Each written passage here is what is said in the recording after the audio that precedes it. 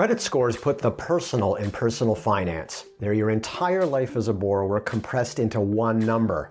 But what qualifies as a good score, and why do these numbers bounce around all the time? What can be done to improve a bad score? These are the questions we're looking at in today's episode. Welcome to the first episode of Season 2 of Stress Test, a Globe and Mail podcast that looks at how the rules of personal finance have changed in the pandemic for Gen Z and millennials. I'm Rob Carrick, personal finance columnist at the Globe and Mail. And I'm Roma Lutsu, the personal finance editor at the Globe. Well, we're 8 months into the pandemic, and one thing we know for sure is that this is not going to be a short-term thing. So what's changed at this new stage of the pandemic? Well, we're still working from home. I'm still in my house an awful lot. We're still cooking from home. The bread making phenomenon seems to have abated, but everyone around me is getting a puppy. Rob, what's happening in Ottawa? Yeah, just so the listeners know, we're actually operating from two cities. Roma's in Toronto. I'm in Ottawa, where I live and have lived for a long time. People are often surprised at that I'm not in Toronto, but I'm not. Anyway, it is the beginning of November, and in Ottawa, it snowed yesterday, and the roads were covered with ice. And we're hunkering down for a long winter of uncertainty in the pandemic, uncertainty in our personal finances. And I think it gives us a lot of good material to cover in Season 2 of Stress Test. When we were brainstorming for episodes for this season, we had a look at what some of your favorite episodes from last season were.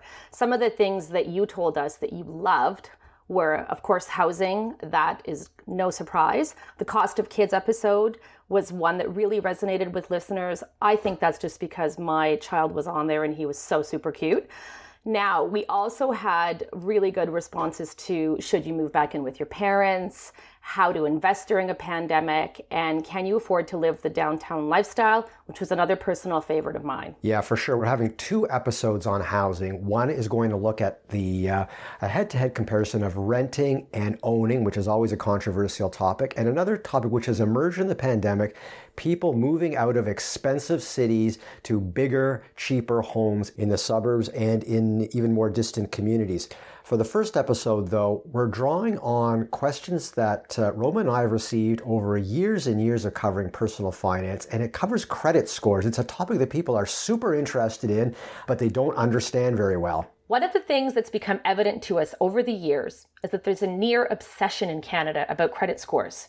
They've become people's number one gauge on how they're doing with money, but there's not a whole lot of understanding about how they work. We received a bunch of questions from readers and listeners like this one. If I cancel a credit card, will that affect my score? So, we're going to get you answers. We'll run your questions by a self-proclaimed credit score dork from Equifax Canada, one of 2 big players in the business of handling credit data. But first, let's get a sense of how people end up with a bad credit score. That's up next. This podcast is brought to you by CPP Investments. Take comfort knowing the Canada Pension Plan Fund will be there for you. We invest to help ensure the CPP Fund remains resilient over the long term, sustainable, and secure for millions of Canadians. Learn more at cppinvestments.com.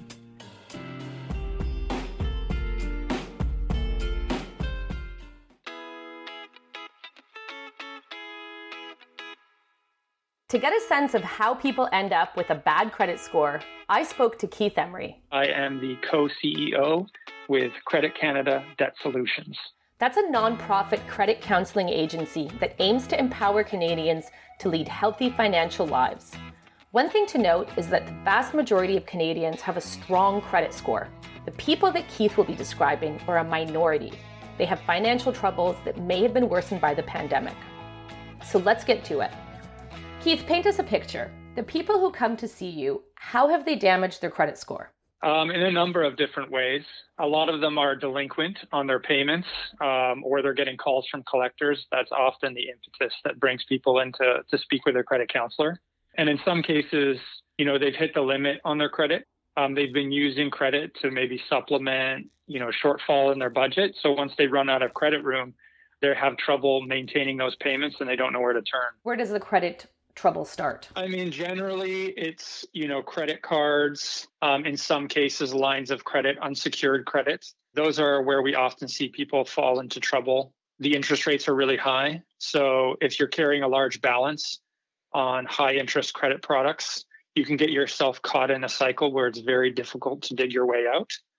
And those are also the types of credit that are available, when you're starting out financially. If there is sort of a type of a person that you could describe that tends to be a client of yours, what's that person's description? I would say in this day and age, it's kind of a composite character. So let's just say, number one, they might have some income instability or insufficient income. So, we're seeing a lot of clients who have, maybe they're on casual employment or gig type employment. So their income fluctuates a lot. You couple that with the fact that their cost of living has been rising. So it's very difficult for them, first of all, to manage their budget because of these two factors. And then you throw into the mix easy access to credit. So when they find themselves in a situation where they don't have sufficient income to meet their costs, you throw credit into the mix, they're using credit to fill that hole. And that story almost ends invariably with them hitting the limit and then not figuring out where to go from there. Keith, the people who typically come to you, how do they feel about having to do that? There are some various responses. Some of them feel guilt and shame, which they really shouldn't. It's natural, they feel guilty about the situation. There's a lot of stress attached with money. Money is sort of, bound up with our own sense of self-esteem. Every credit counselor has a big box of Kleenex on their desk. Other people feel powerless. I think they feel that the system is built so that they can't succeed. It just seems no matter what they do, they try their best. It's all stacked against them. And I totally get that. Sometimes I think they're right to a certain degree. It's amazing the kind of skills that you need to be able to navigate the financial system these days. But definitely a lot of people feeling guilt, anxiety, sleeplessness. That's a huge cohort of the clients that we see. They have those feelings. If you're listening and wondering, I am so concerned about my credit score, I don't think that I should do anything, even though I'm having some serious financial issues, what would your message to that person be? Well, talking with a credit counselor is not going to affect your credit score. Getting advice will not affect your credit score.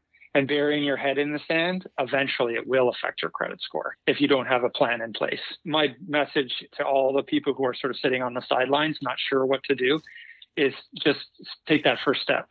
Talk to somebody, talk to a financial planner or talk to a credit counselor, or even talk to a trusted family or friend and start working out what that plan is.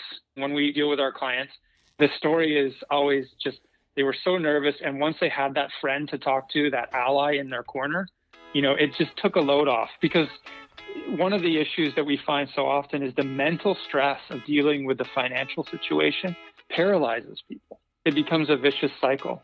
So sometimes they just need to get a plan to feel positive, and then they can build off of that positivity. Thanks to Keith for taking the time to talk. His last point really struck a chord with me.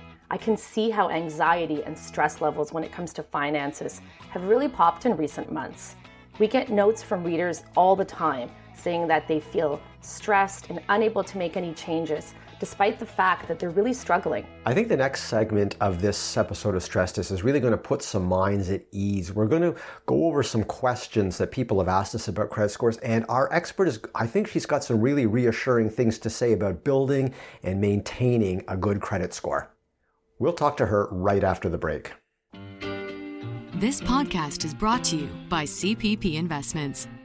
At CPP Investments, we never lose sight of the long term. We invest the Canada Pension Plan Fund to help provide financial security for generations of Canadians. We diversify the CPP fund across geographies and asset classes to access the best investment opportunities and generate sustainable long-term returns. The fund is now more than $400 billion. To learn more about our investment performance for Canadians, visit cppinvestments.com.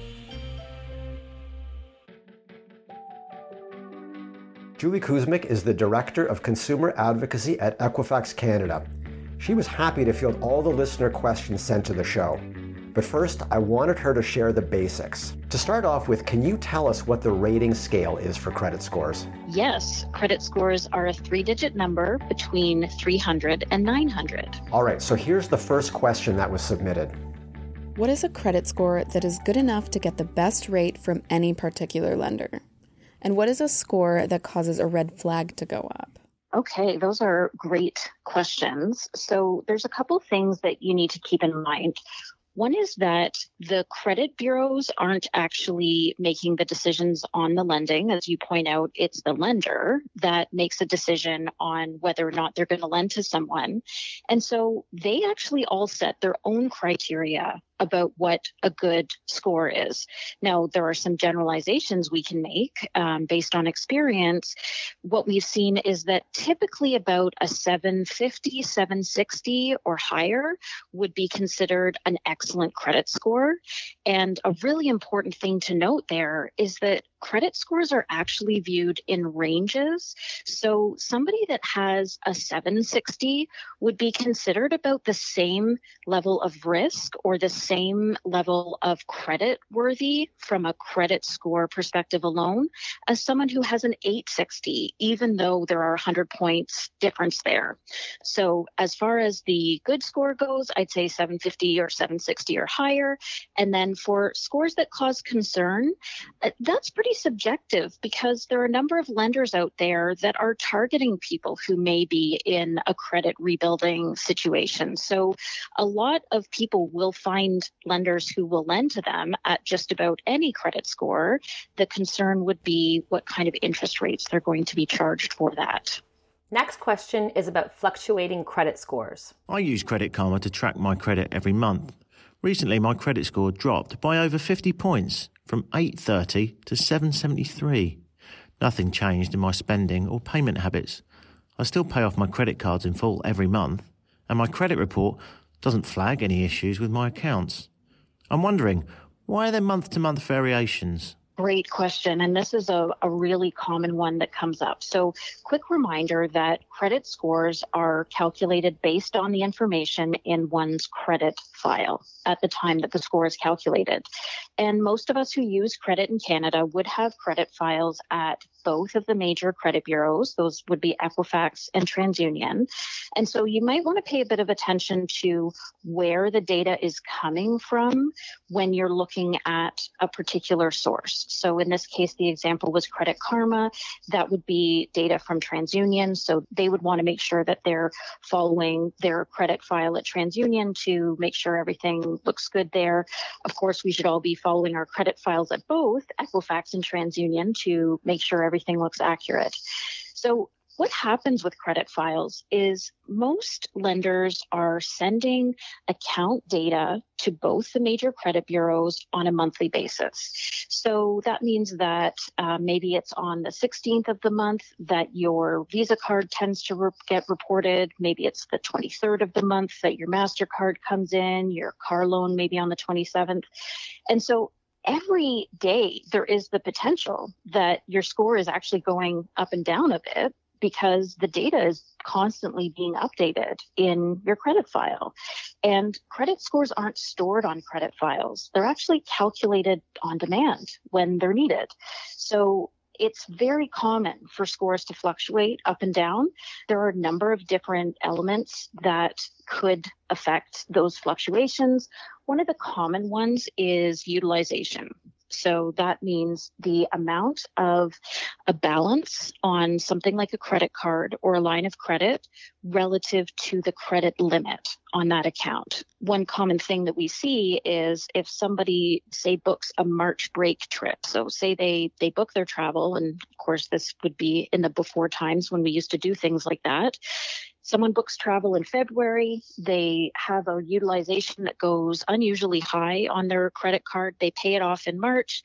You might see a fluctuation there because that utilization jumps up, but you would tend to see that normalize fairly quickly and see that score value go back up again. So the message there is sort of, don't worry about it. Here's a common question that someone sent in. If I cancel a credit card, will that affect my score?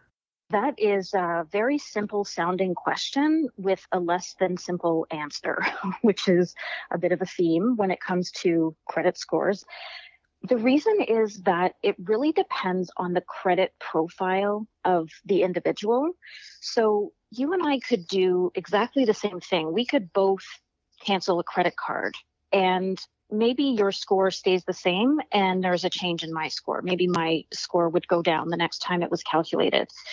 The reason that it can be different for different people is that the other information in someone's credit report at the time the score is calculated really plays a major factor in how much of an impact a particular action might have. Okay, I'm going to throw the next one at you, Julie. This goes back to utilization. I've heard that a person should never use more than 30% of their credit limit, of a credit card, for example, or else their score will drop. Is this true? 30% would typically be a pretty low utilization. The general rule of thumb is that, yes, lower utilization is generally better for credit scores. But again, the fact of the different elements in somebody's credit file having an impact on whether or not a higher utilization will matter for somebody, that plays a really big role. So if we imagine that your credit profile is like a boat, and the longer and more solid your credit history is, meaning payments on time, good use of credit over time, responsible use of credit, nothing in collections, no bankruptcies that are still on the credit file, that type of thing, that would put you in a bigger boat. You've got a bigger, more solid credit history. Somebody who has a newer credit history, so maybe it could be someone who's younger and building their credit profile, or someone who is new to Canada and building their credit profile, that person would be in a smaller boat. There is less of a credit history to back up their credit profile. And so any new event that comes along, so let's say it is an increased utilization, like that example of making a big payment for a trip. So putting a big charge on a credit card, and so that utilization might spike. The person who's in the bigger boat, the person with the longer, more solid credit history, is probably not going to see much of a blip, if they see one at all, with that. Whereas the person with the shorter credit history, or the credit history that has a few more negative items on it, they're in the smaller boat. It's a bigger wave. It's going to impact the score calculation a little more. Going to keep the questions coming. Here's another one. What's the best thing a 20-something-year-old can do to build a strong credit score? The general advice is only open accounts that you actually need. You want to use your credit responsibly and pay your bills on time. That is the baseline advice for anybody. And I know that there's often a lot of questions around how can you turn around a weak credit score, for example, if you're looking to rebuild your credit. And people are often looking for that quick fix, or what's the big secret to getting a good credit score and keeping it. And I always want to remind people about the whole point of a credit score. Credit scores were initially designed to create an even playing field for anybody applying for credit. It was a consistent way of making sure that everybody gets treated fairly.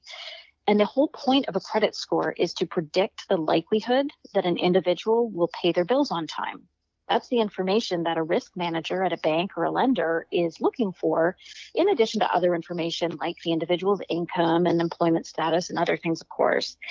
So the big secret to helping the prediction that you'll pay your bills on time is to, in fact, pay your bills on time. Okay, Julie, next question. Are the credit scores you can see for free from some financial websites the same ones that lenders, landlords, and others look at?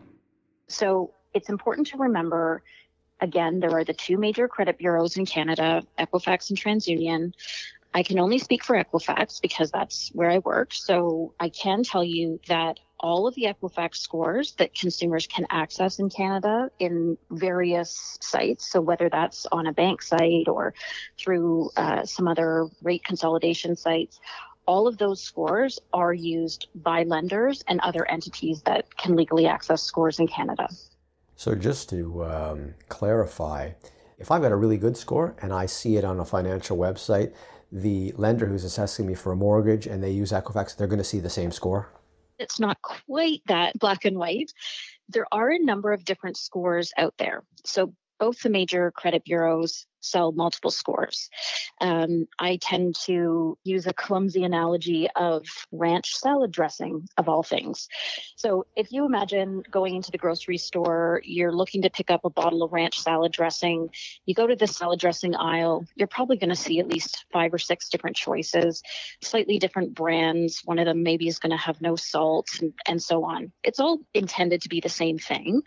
But if you look at the ingredients, generally the same ingredients, but potentially in a slightly different order. One might have a little more garlic and a little less of something else. The same idea applies with scores in the sense that there are different brands of scores and there are different versions of scores that are out there.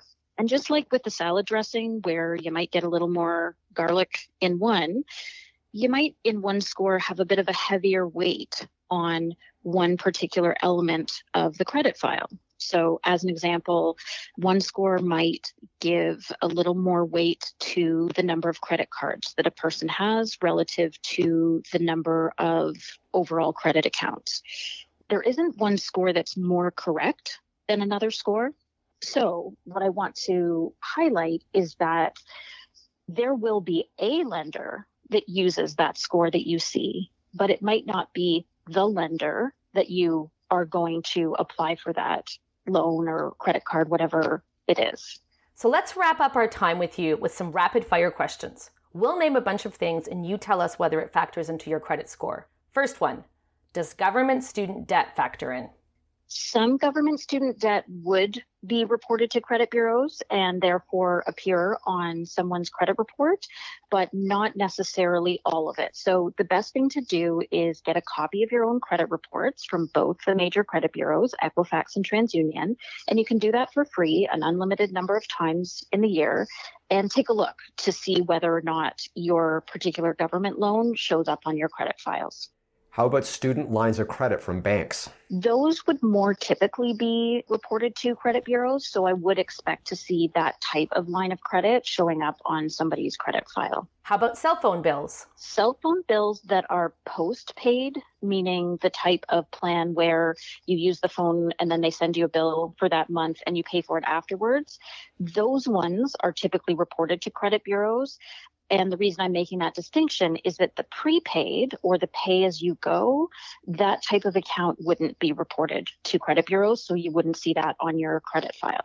What about utility bills like water, gas, and hydro? Those are not reported to credit bureaus. Credit cards are an obvious one, but how about rent? Generally, rent is not reported to credit bureaus. That is starting to change. There are some rent payments that are starting to get reported to the credit bureaus and therefore on individuals' credit files, which is something that we're very interested in doing because we want to help everybody build a solid credit history, whether that's someone who's renting or someone who owns a property and has a mortgage. Gym memberships? Not unless it goes into collections. So you wouldn't see an account for your gym membership showing up as just a regular item on your credit report. But if it went into a collection status, then it's possible that the collections agency would start reporting that. And so you would see that in what's called the public records section of your credit file, which is where that collections item would be visible. What about car loans? Typically, yes. So the major loan providers, especially the banks, I believe they're called the captive car loans, are reported. If you're getting a car loan from a used car dealership that offers loans for people with bad credit or no credit, they may not be reporting to credit bureaus.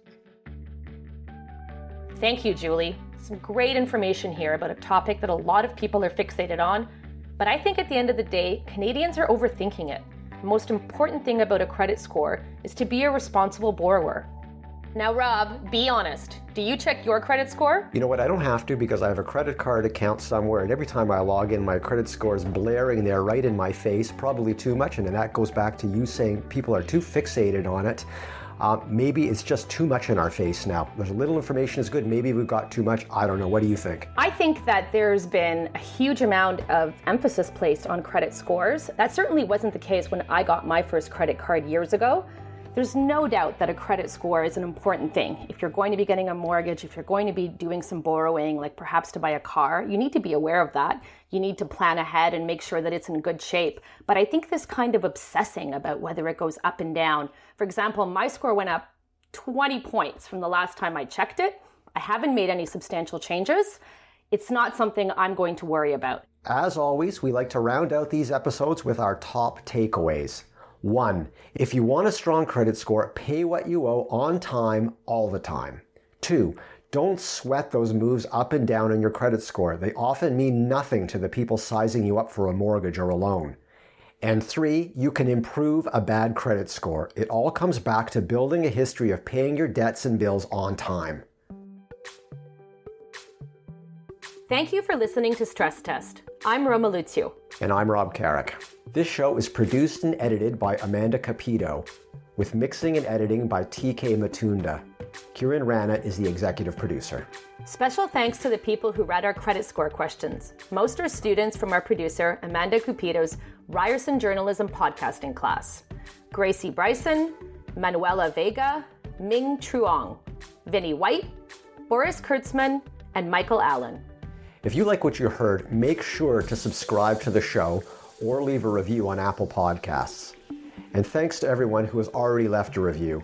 We saw there were more than 100 of you who posted throughout season 1, and we read each and every review. We appreciate it. Leaving now to go check my credit score. See you later. Bye for now.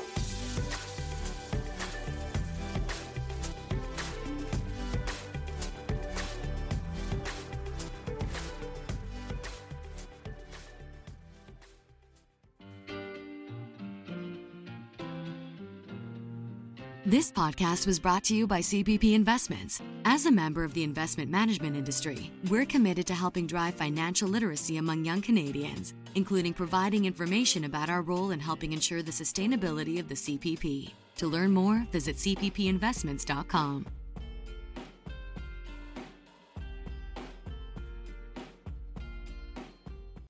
Stress Test is brought to you by CPP Investments, manager of the Canada Pension Plan Fund. Canadians can be confident in the fund's sustainability. In the last 10 years, CPP Investments has earned more than $300 billion for the Canada Pension Plan. With over $500 billion invested around the world, CPP is set to provide a retirement income foundation for generations to come. Learn more at cppinvestments.com.